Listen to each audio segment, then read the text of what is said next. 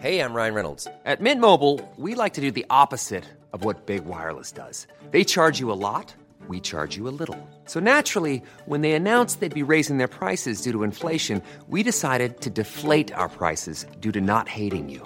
That's right. We're cutting the price of Mint Unlimited from $30 a month to just $15 a month. Give it a try at mintmobile.com/switch. $45 up front for 3 months plus taxes and fees. Promo rate for new customers for limited time. Unlimited more than 40 gigabytes per month. Slows full terms at mintmobile.com.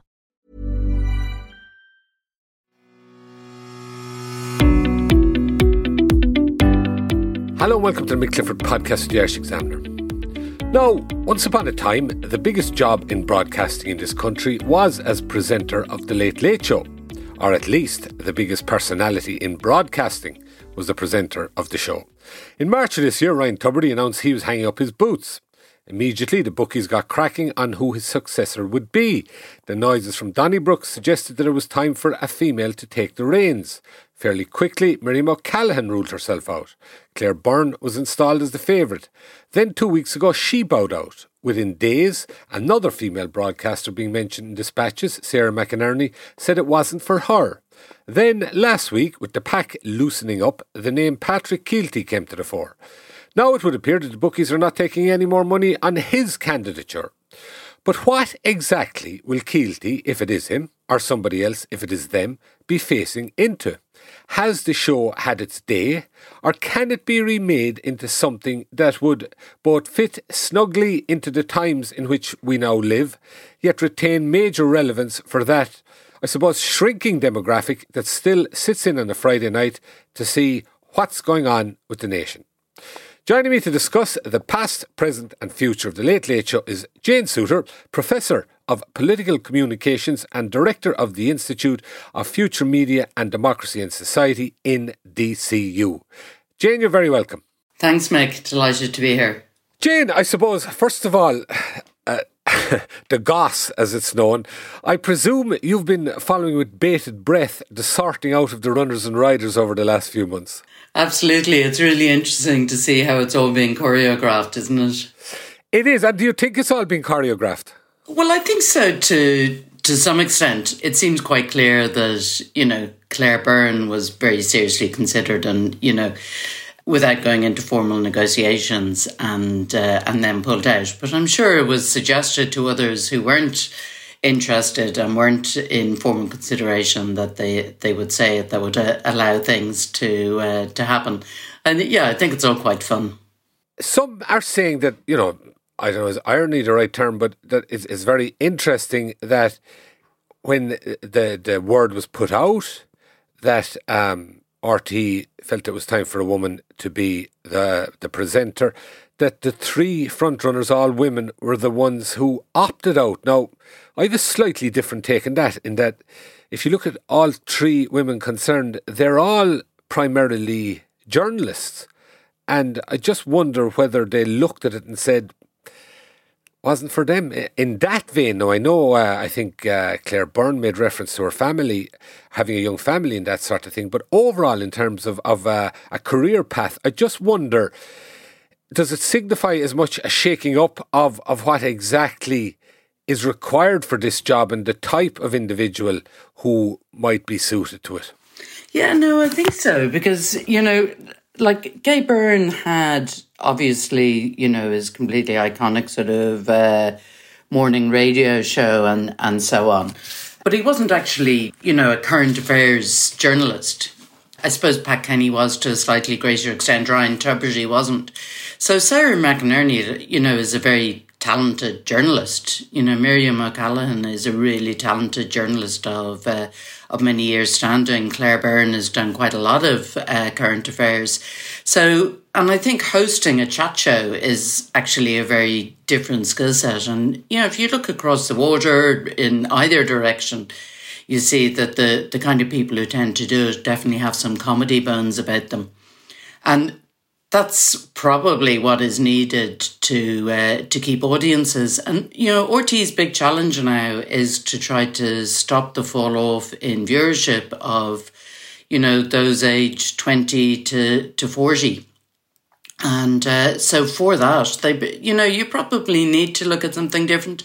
But I think it's also fair to say the kind of attention you get from other journalists and from the media in general and from the public, it's pretty intrusive, and it's probably more intrusive for women than for men. So I wouldn't blame them for a moment for thinking about that and whether they want to subject themselves to that and whether they want to move away from current affairs to the extent that hosting the Late Late would imply. Very much so. And I know it's been said a lot and it is quite obvious, but so much about the Late Late Show, and it's, I suppose, even gone back decades, it differed in a large way from other similar late night shows or evening shows as they were in its character, and basically it was built around the strengths of Gay Byrne. And you know, you can understand, for example, when Byrne retires in 1999, that they would keep going with the similar type of show. But you just wonder, is it way too jaded by now? Is it way too unsuitable for the times we live in? Yeah, so I think there's, it's an iconic show. It's one of the longest running ones. Obviously, the toy show is definitely going to be kept. But I thought it was interesting that there was a lot of reporting that, in the kind of early discussions with Claire Byrne, that, they were thinking about changing the format a little bit, bringing the times earlier, maybe having fewer shows in the year and so on. So obviously, those with power in Montrose are open to some sort of changes. But I think also you have to be able to play to the strengths of whoever it is that you choose. So I imagine that the person who's eventually chosen, really the format has to be changed to suit their strengths and weaknesses. But I also think it's really kind of interesting looking at Patrick Keelty, if he's the front runner now, and, his kind of history with it. So with broadcasting, so like he was the person chosen to interview Bertie Ahern and Tony Blair after the Good Friday Agreement in Downing Street.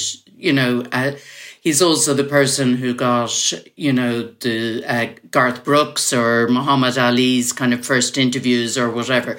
So he's got some of those kind of Gay Byrne things, as well as the kind of the comedy and the ability to connect with younger audiences. He's done Love Island and stuff like that as well. So he's got kind of a good breadth. So I can imagine if they allow the format to change and allow him to have a good deal of input into it, that they should be able to maintain something that reflects back Irishness, which is the really important thing, reflects back what a new Ireland looks like to the people, but can also try to bring in those people under the age of 40 or 45 besides on Toy Show night. Yeah, very good point. No, some people might suggest, for example, no, I'm not sure how accurate this is, but to some extent, I don't think he's ever actually lived in what people in the north call the Free State. He went to college in Queens, but I think largely after that he lived abroad. And I don't know whether he would actually move here. Those kind of elements to his background for this, as you say, is an iconic show. That's the kind of thing I suppose he has the personality to get over pretty easily enough.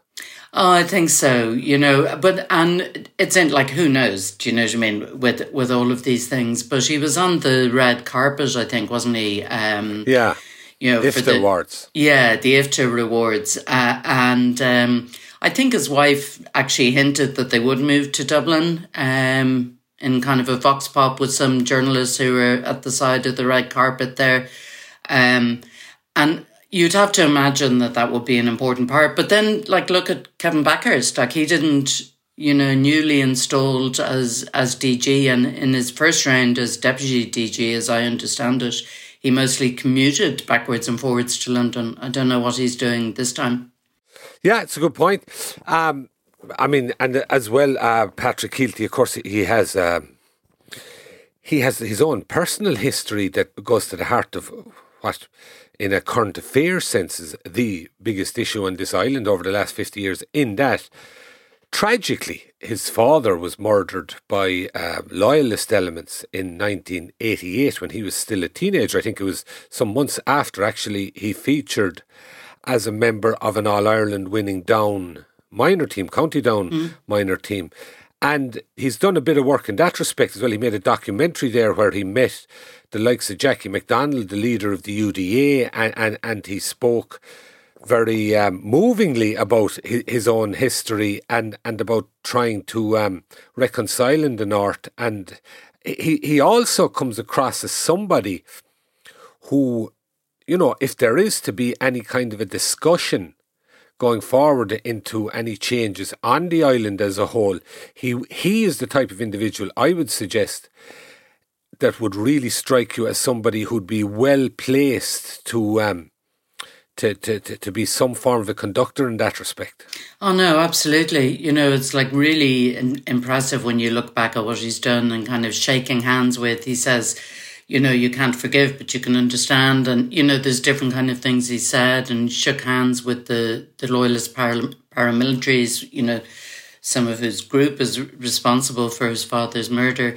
So he really does understand that. And, you know, I think he was one of the, when he first set up in Northern Ireland, you know, he played in the kind of the centre of Belfast and began telling jokes about both sides, and the kind of comedy that I know at the time people were sort of saying, you know, you'd only expect to either happen in a loyalist working man's club or somewhere on the Falls Road among their own sides, and yet he did it with both sides together. So I think he's always been that kind of force for, you know, trying to see the irony in the situation, trying to bring both sides of the community together. So, you know, I think he has remarkable insight in that domain. To know what's really happening, subscribe to the Irish Examiner today at irishexaminer.com/subscribe. Tired of ads barging into your favorite news podcasts? Good news. Ad-free listening is available on Amazon Music for all the music plus top podcasts included with your Prime membership. Stay up to date on everything newsworthy by downloading the Amazon Music app for free or go to amazon.com/news ad free. That's amazon.com/news ad free to catch up on the latest episodes without the ads. No, Jane, just briefly to look at the Late Late Show, and I suppose in some ways people might suggest, particularly in today's world, that it could be viewed as something of an albatross. I mean, younger people, I think in particular, will have no idea of the level of impact it had on the country right through the 60s, 70s, 80s, all the way into the 90s even, all the time during Gabe Byrne's tenure there. And I just picked up a thing there, just Colm Tóibín, the writer, he wrote a piece back around 1984-85 in McGill magazine, and that was at the height of the popularity. Just briefly there, what he wrote about at the time as to the show's impact. In no other country in Western Europe were the arguments about national life so heated, with the contrasts so stark. In no other country was curiosity so great about which way things were going to swing. In no other country could so many be outraged by so few. Gabe Byrne understood that. He put it in his show, mixed it with a bit of music, visiting movie stars from Hollywood, pop stars from England, people you have heard about and now you can see, odds and sods from around Dublin. Now, I think that really sums up what it was, Jane. It really was that unique, that notion of a national conversation, or to use the modern term, they say, a water cooler moments, that really came to life on the Late back in those days. Oh yeah, no, absolutely. And that's been the problem for both of the presenters since, that they're always compared back with Gaybo and what was able to be achieved, and they've always come up short to different extents and for different reasons. And in a way it's quite unfair, and probably one of the good things now is that a lot of the commentators will be younger than you and I and won't have any memory of Gaybo. So perhaps for the new person, this will come up a bit less, and that they will be able to shape it in their own image. I don't think that we can expect in a really modern, pluralist, multicultural society that one show can reflect the whole country and result in changes to the country. Like, all we can expect and hope is that we can have some sort of a show that is inclusive of all the different types of Irish and Irishness that are there now, and that it can be something that is watched by younger generations, rather than something that's always trying to remake and redo what was done in the 80s. So I think it has to be able to move on. It has to be able to reflect the new plural Ireland. It has to be able to reflect all the different forms and types of Irishness that we have now. And really importantly, I think, continue speaking to children. And the toy show is, obviously a really iconic part of it. It brings in a huge amount of money, and but it also embeds the concept of the Late Late into young families and into young children. I think that is really important and really crucial, because really sadly RTÉ has kind of given up on a lot of children's programming, which arguably should be as an important part of their remit as news and current affairs. Oh, definitely, and it is noticeable how much they've given up on children's programming. Whether or not that's a reflection of even in the last 10 years, the arc from when you'd put kids in front of Peppa Pig, I just wonder, I don't know now because I don't have kids that young anymore, but whether you'd have kids watching television in any form these days, but that's another matter. The other thing, Jane, is despite talk of its demise or whether or not it remains relevant, it still is one of the most watched programmes on RTÉ, and from RTÉ's point of view, it still is a lucrative source of advertising. No, absolutely. It's a huge source. Clearly the toy show that we've talked about is, the most lucrative show on RTÉ. But, even like a random Late Late in January comes in the top 10 shows in RTÉ for viewership for the entire year, like in the last figures. So there's, still millions of people who watch it, and it's a really lucrative source of revenue. And so it's really crucial to them that they bring in the right person who's going to keep the advertisers happy, as well as the viewership. And so it's a big decision.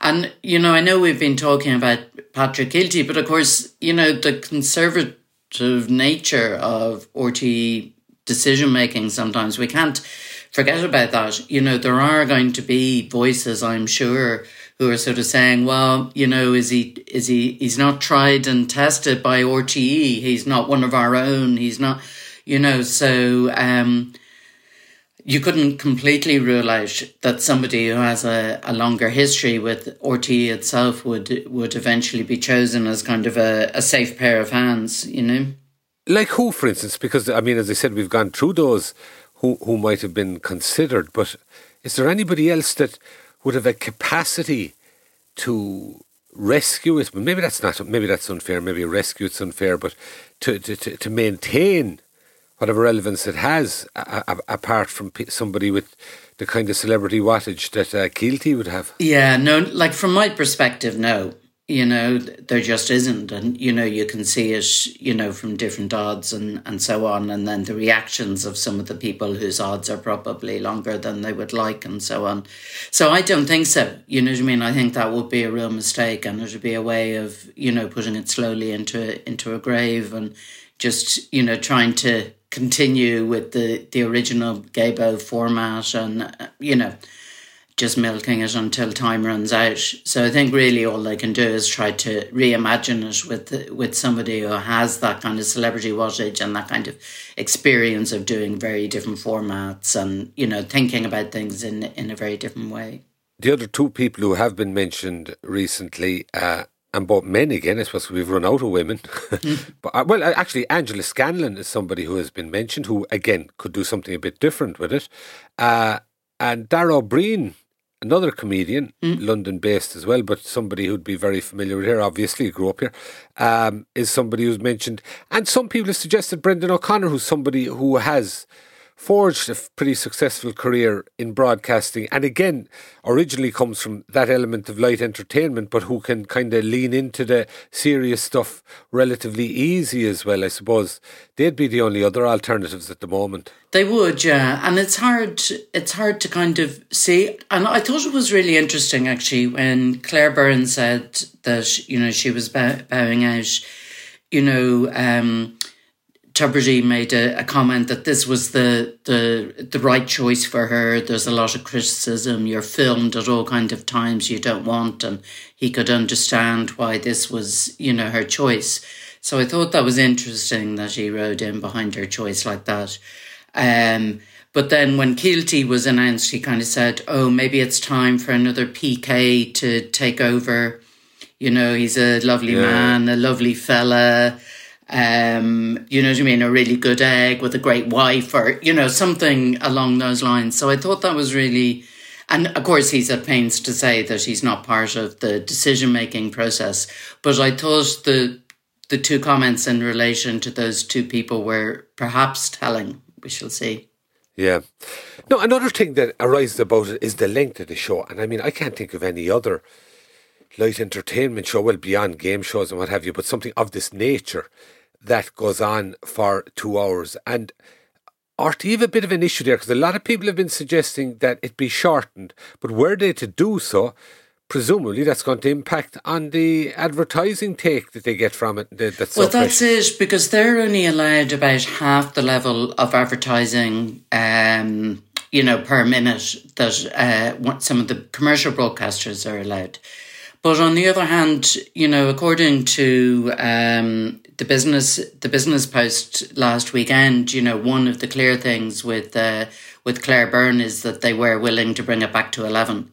So, you know, that means that they were somehow or other, they did manage to think about sort of 90 minutes. And I guess, like, I wonder how many people always watch the last half hour. Like, I'm sure those slots are a lot cheaper. I think the average slot is about 12 grand, but it must get cheaper, you know, for the second ad in the fourth slot, you know. So I don't know how much money they would actually lose from doing it. But it would certainly mean that there'd be less kind of packing of the content, you know, less, you know, filler content and stuff just to fill up that amount of time, and, you know, less onus on people to have to watch things. And the other thing is that I presume the new chair and new DG are going to have to put some sort of pretty serious investment into the player to actually make it usable in some way. And really having a big long show like that for over 2 hours on the plate, like that just isn't going to go down in this kind of era when, you know, people are looking at, you know, kind of 1 hour slots for whatever it is that they're going to watch, you know. And in a world where we're being told people's attention spans in general, due to scrolling and what have you, are shortening all round. The other issue, of course, is the future of the chat show per se, taking away the other elements to go to make up the Late Late Show. I mean, we can see with Graham Norton, for instance, and Graham Norton is a consummate professional. He's really excellent at his job. But I've noticed in the last few years, and he now is hosting the BBC. He has, you know, to the greatest extent, the pick of celebrities, so to speak, right across the world, effectively, anyone to drop into Britain. And even you see some of the same heads showing up there. And we're living in an era where, I think I heard Pat Kenny saying it actually, that, you know, if you... J-Lo isn't going to show up and make a big reveal on your chat show. If you want to know what J-Lo is having for breakfast, you turn on Instagram. So the whole idea of a chat show, I think, is very much under threat, apart altogether from the specific aspects of the Late Late Show. Yeah, and especially with the kind of the rise of influencers and so on, you know, whose lives are entirely really led on Instagram and on TikTok and so on. And then they're purely about selling a product rather than a movie or whatever it is. So that's why I think you need to go, in a way, the Late Late is in some way immune to that, because they will bring on sports stars. You know, they will bring on the people on, you know, the winning county teams, or they will talk about those kind of issues. And there is that kind of mix of current affairs and light entertainment that Graham Norton can't go after. You know, he's purely on that kind of Hollywood BAFTA treadmill. You know what I mean? Those are the people he has to get. And if he doesn't get them, then he's beginning to look. Whereas those are kind of the cream on the top, if you like, for the Late Late, as opposed to, you know, everything that there is. So I think it's that kind of mixture of sort of the daily chat show, the kind of talking about what's happening, the issues and so on, in some ways inoculate RTÉ against that. And clearly they couldn't go to a celebrity-only chat show a la Norton, because there aren't so many here. And of course, they're all going to go to Norton first before they're going to go to Keelty or anybody else on RTÉ. So it's going to have to maintain. So that kind of mix of different things, which is at the heart of the Late Late, I think will have to stay to some extent. But it's also probably an insurance policy for it in some ways too. Yeah, and just back to what Colin Tobin wrote, a great phrase that kind of sums up what you were saying there. People you have heard about, and now you can see odds and sods from around Dublin, and not just Dublin, from around the country in one form or another. It's exactly, it does give it that bit of extra colour. One other thing then, Jane, that strikes me about it, just referencing Norton again, because, you know, that show is a very popular one we're all very familiar with. One thing about that is that it is actually recorded, I think, 24 hours earlier. Going into the future, does the Late Late have to continue to be live? I don't know. I think one of the things is, if you actually wanted to be part of conversation and to have the ability to kind of set news and all of that kind of thing, then you would think the answer is yes. And when you look at, you know, some of the highest Late Lates were, of course, you know, at the beginning of the pandemic that shall not be named, you know, when the Taoiseach was able to go on and talk, or and people tuned into it to actually learn what was happening in a communal kind of way. And I think for it to be able to serve that sort of a function for the country, then the live element is really important. And of course, the live element also does add that bit of extra frisson, if you like. You know, people perform differently when something is live, and they know that it can't be edited out afterwards. Of course, it puts more responsibility on the presenter and so on as well, to avoid libels. But I would have thought that the live element is important. I think something that's recorded a day before and then bits are, you know, put out on ads on RTÉ to try to bring people in, I'm not really sure. But I don't know. What do you think? Yeah, what strikes me about it is of course, that element of the competition giveaway. That would be gone if it wasn't live, which again has increasingly become something that's being associated with it. And you have to have one for everybody.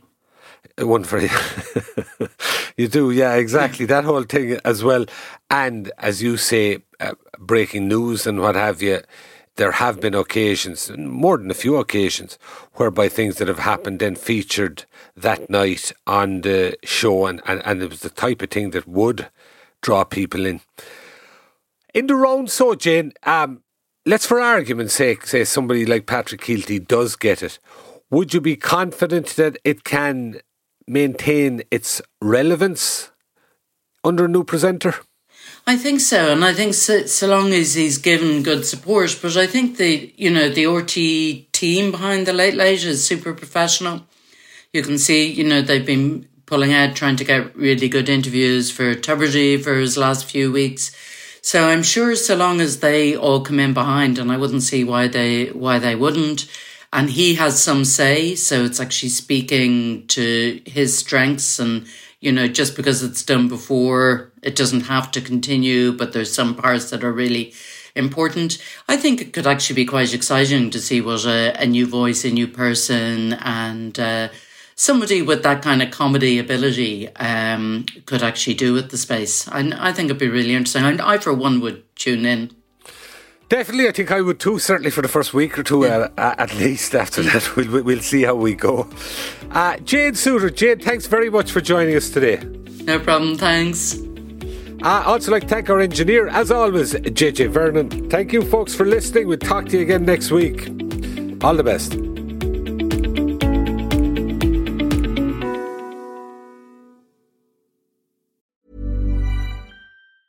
Tired of ads barging into your favorite news podcasts? Good news. Ad-free listening is available on Amazon Music for all the music plus top podcasts included with your Prime membership. Stay up to date on everything newsworthy by downloading the Amazon Music app for free or go to amazon.com/news ad free. That's amazon.com/news ad free to catch up on the latest episodes without the ads.